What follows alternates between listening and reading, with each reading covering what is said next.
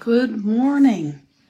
Whoops. Today is New Year's Day, so I'm going to be sipping from a cup of coffee this morning because I have kind of a snuffy nose, as you'll be able to hear as you hear me snuffing or sniffing, whatever you like to say. Happy New Year's Day. We made it through New Year's Eve, and now we're firmly planted in New Year 2021. And I know we're all hoping it brings a little bit better year than last year, and that we see a lot of healing and a lot of changes in our world as we try to eradicate this virus and get our economies back. It's really, I'm very much aware in my little corner of the world that I'm hearing and seeing about more people getting sick with the virus. And this third wave is, I think, affecting a lot of us who felt a little bit, I'm not at all isolated from it, but not aware of not as many people that we were really in contact with or know or feel a personal connection to. Now that seems to be what we're seeing more and more. So if you're like me, you had a very quiet New Year's Eve. Well, mine are always very quiet, but it's been a long time since I partied on New Year's Eve. And one of my neighbors came out into the hallway at midnight and yelled out Happy New Year. And so heads were popping out and that was a party for us, right? We got to see each other right as we moved into the new year. And then she held her radio up a few minutes later and it was playing Auld Lang Syne.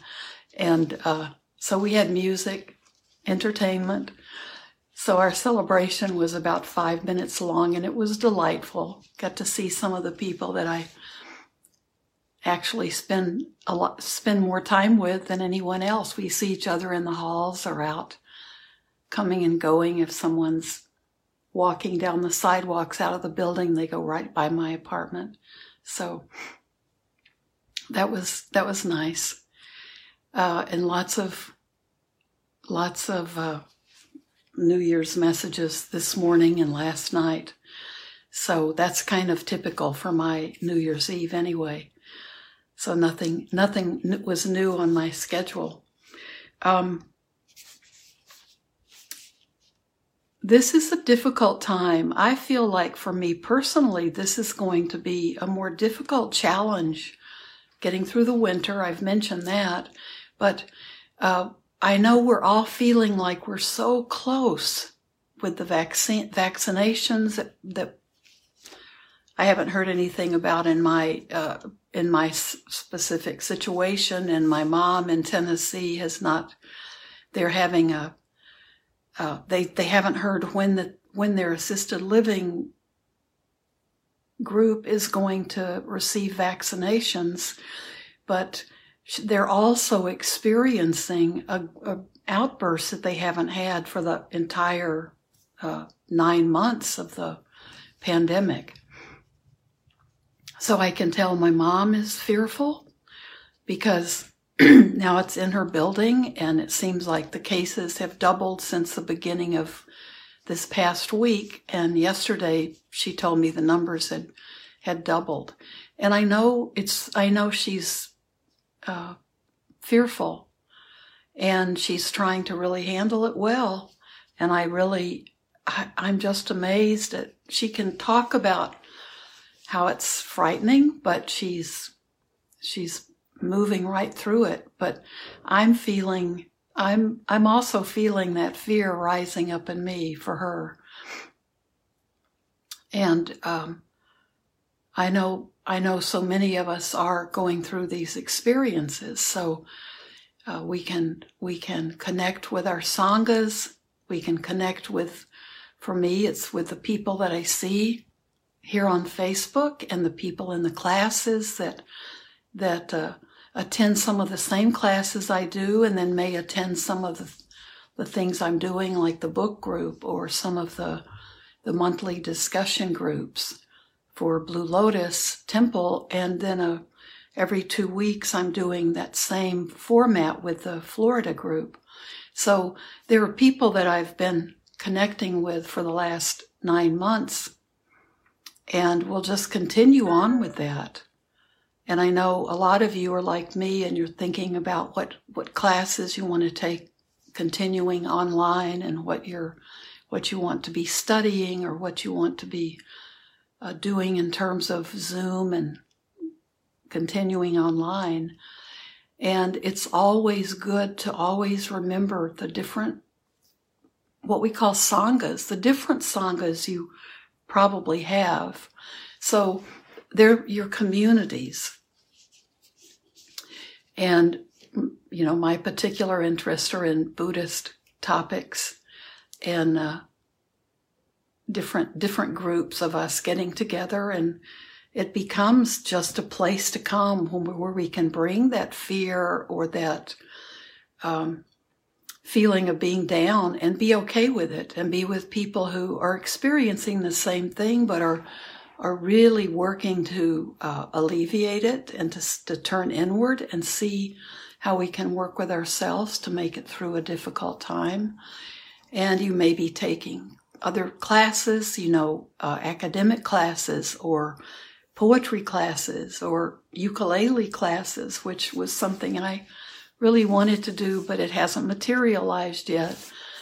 But there are all these different communities, whatever you can do to keep yourself going forward and working through this difficult time we're in, and also to form different communities of interest. And we know that there are a lot of problems in society, and I think hunger is a big one. And I know one thing I want to do is find direct ways I can do my little bit with that. And not having the sort of typical outlets for those kind of, when the temple was open, we could always leave food for the food pantry in the shoe room of the temple, and it was taken every week or 2 weeks, or when the box was full, somebody would take it to the food pantry. And there was a lot more direct access and opportunities to work with hunger. And now we're in a different world. Some of those channels of getting the food to the people who knew it have changed, who need it, So we have to keep moving forward and remembering that this world is, right now we're on the verge of the vaccinations, and there are some difficulties in getting those rolled out, which they of course knew would happen. And there was a comment made when I was listening to the BBC News this morning, like the same people who are the overworked and exhausted frontline workers in the hospitals and in public health. These are the same people primarily who are involved, especially with public health. These are the same people involved in getting the vaccination schedule set up and getting this rollout. So we're putting a huge load on the same group of people over and over. So try to be patient, and don't be disheartened about the fact that you or your loved ones may not have gotten the vaccination process initiated yet. It's coming. And find something beautiful in your world that you can focus on when you need to be reminded of that. Oh, and someone just sent me a ukulele YouTube. Okay, ukulele for beginners. Okay, maybe I'm ready for that, because I keep thinking about it. And my friend Kim gave me this beautiful ukulele that she had, an unused ukulele, and I know she's been practicing quite a bit, and I have not let that be a focus for me at all. So thank you. Thanks for that. Thanks for that specific link. Okay, I'll have to pull it out. Pull out the ukulele. So the world is still, the world has been through things like this in the past and will be through situations like this in the future. So it's not something that we have a lot of control over, other than to be safe and to think of the safety of other people at the same time. We have a lot of control that way, but don't let your frustrations about the lack of control you may feel in what's going on in the external world. We have to remember that the only thing we can control is our reactions to things and how we want to work with these situations in a way that we'll be able to look back someday and feel like we may not have contributed much, but we didn't contribute anger or a lack of safety or a kind of not care, a lack of compassion. So just keep going. Let every day be a day that you can work with how you're feeling and use that vidya, that energy that's such an important part of the Buddhist teachings. We need that effort, that energy, and we rouse that. We rouse that through having something that we really desire to do a lot of good things in this world. And we may desire to have a project where we're definitely helping people. And we rouse energy to do that instead of just sitting back and, being a couch potato and giving up any efforts to help out. But we do it when we rouse the energy to practice meditation and to make that be an ongoing part of our lives. So we have to remember that our good energy, our skillful energy, and our wholesome thoughts about the issues in the world, we have to work at that, and we have to rouse that energy and make that effort and persevere and have patience. These are all qualities that we think of as the qualities of a bodhisattva. That's a being who's wanting to live in service to others and with compassion to others and to help others. And we have to have those qualities.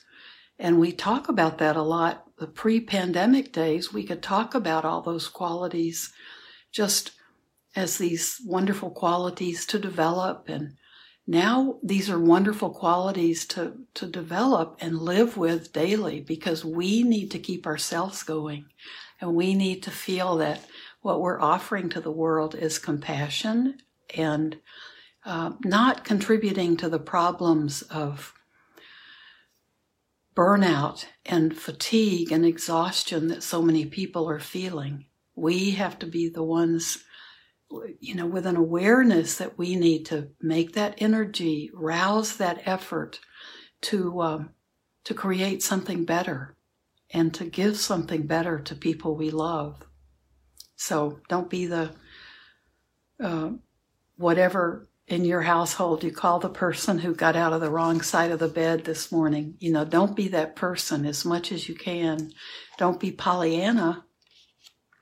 Don't be pretending a kind of gaiety or that nobody is going to buy that too much. But we need to think of ways to actually contribute to the world. So, okay. Tiff, you're asking, can I spell the word for energy? It's V-I-R. It's V-I-R-I-Y-A. And it's pronounced vidya or virya. Vidya. And it means that energy that we can arouse, and that's when we can put out the extra effort. So it's in the We think of it when we talk about enlightenment factors, and we also think of it when we're talking about the 10 perfections. So it actually becomes part of the, when we're talking about precepts and the Noble Eightfold Path, and then the Bodhisattva precepts, that's an important quality. And right effort is part of the Eightfold Path. So effort and energy, because this isn't the kind of energy so we can take a quick run, although taking a run might be a good way to help rouse it. But it's that able to be, to consistently come back and be able to rouse ourselves from a sometimes a negative place or a dark place, to be able to do everything we can to rouse ourselves into a more awakened state. And I think in this pandemic, that's something we've all been doing it. If you've been managing with a family and being, together with people you dearly love, but you may be really ready to have a day off from them, getting up in the morning, you may need to arouse that vidya and find within you the quality of being able to let that come up. And then it can turn your day around. And if it turns your day around as a busy mom, it turns everybody's day around. And there are days when we may not want to have that burden on our shoulders, but it often has to be. And if it's a quality that we're developing anyway, and we've already been practicing it, I'm sure it's easier for people. But if we talk about right effort, and we talk about arousing that energy that helps us move forward, I'm going to chat by the fireside here and sip some coffee.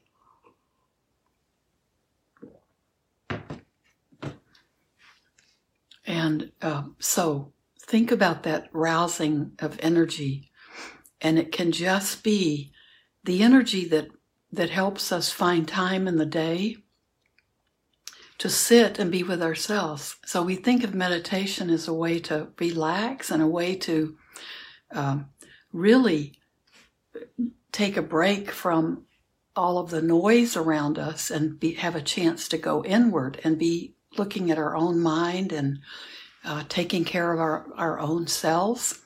But sometimes it actually takes that quality of vidya to help us have the persistence to keep moving towards those things that are good for us, because it might be easier to just get caught up in the sound around us, or to just keep going doing the things we have to do until we're just exhausted, and that's when we kind of blank out and watch Netflix too long. But it's that energy too to help us take care of ourselves, and to also be available for others who need us in their lives. So I'm going on, but I just wanted to say we need to keep taking care of ourselves. And this, I think, is probably this third wave and this carrot that's way out in front of us, and it seems like we'll never reach it. This is the time we have to be particularly careful, because we're going to be hearing bad news from all directions. So we have to keep going within, and don't overload on the news, for sure. A little bit can go a long way. And for me, it's being with all of you and the different classes that we're in together and the different ways we connect with the Sangha. These are all wonderful ways to keep going and to keep that energy, keep being able to bring it up from within us. And these are the times that are teaching us how important it is to be able to do that.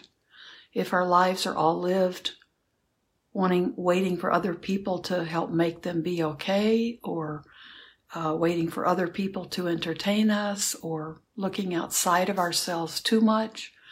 This is a time when we need to readjust, make that adjustment to finding out who we are and taking care of ourselves and remembering that we always begin with ourselves, loving ourselves, befriending ourselves, taking care of ourselves. And that will flow out. It quickly becomes something that just flows out of us because we begin to see how important caring for ourselves is. And this is what the practice of metta is doing, and also compassion practice and all of the meditations that we think of as the Brahma Vihara. So metta, which is loving kindness and compassion, and sympathetic, appreciative joy. So appreciating the joy that others are experiencing, and equanimity, that finding balance and not letting things rattle us. Understanding that it's the nature of this world to always be rattling us. And these are the things that once we find a little bit of this for ourselves, we can feel so much how good it would be for others that when we practice, we keep it, we develop it within ourselves, and then even when we're just beginning that, we see what a difference it can make. And our natural tendency is to want to let it flow out for others. And that's what metta practice is. That's what all these practices are. Just letting what you found that's healing and good, letting it just be extended out into the universe. And we do that when we meditate on those different practices. We're developing it within ourselves, that quality, and we're allowing it just to move out into infinity, out into that big, giant, spacious world. So think about that when you're working on things that are helping you, that just by the very healing nature of that for you, it wants to go beyond, and it wants to go out to other people. So I'm going to stop now because I'm sure I've talked. I'm sure I've cut out any meditation. So please sit today, a good way to start the new year. And don't worry about resolutions. Just think about your intention for the day and take it one breath at a time. But please sit and be good to yourself today. Spend a little time practicing. And if the weather supports it, a little time outside, and make this a beautiful day. And we're at the same time, we're all kind of girding up for the year to come. I know we're all feeling it. So we'll get by as long as we have connections like this. So a lot of peace to you and joy and love, and hope your loved ones are safe. Hope they're being cared for, and for you as well. Thank you so much. I'm just going to read our favorite reminder for the year. Oh, it's beginning to snow here, so maybe I'm not going to take a walk today. And we can recite it together. I think a lot of you know it. We believe. Wrong one. May I become at all times, both now and forever, a protector for those without protection, a guide for those who have lost their way, a ship for those with an ocean to cross, a sanctuary for those in danger, a lamp for those without light, a place of refuge for those who lack shelter, and a servant to all in need. By means of this meritorious deed, may I never join with the unwise, only the wise, until the time I attain Nibbana. Thank you. Have a beautiful new year and a beautiful day.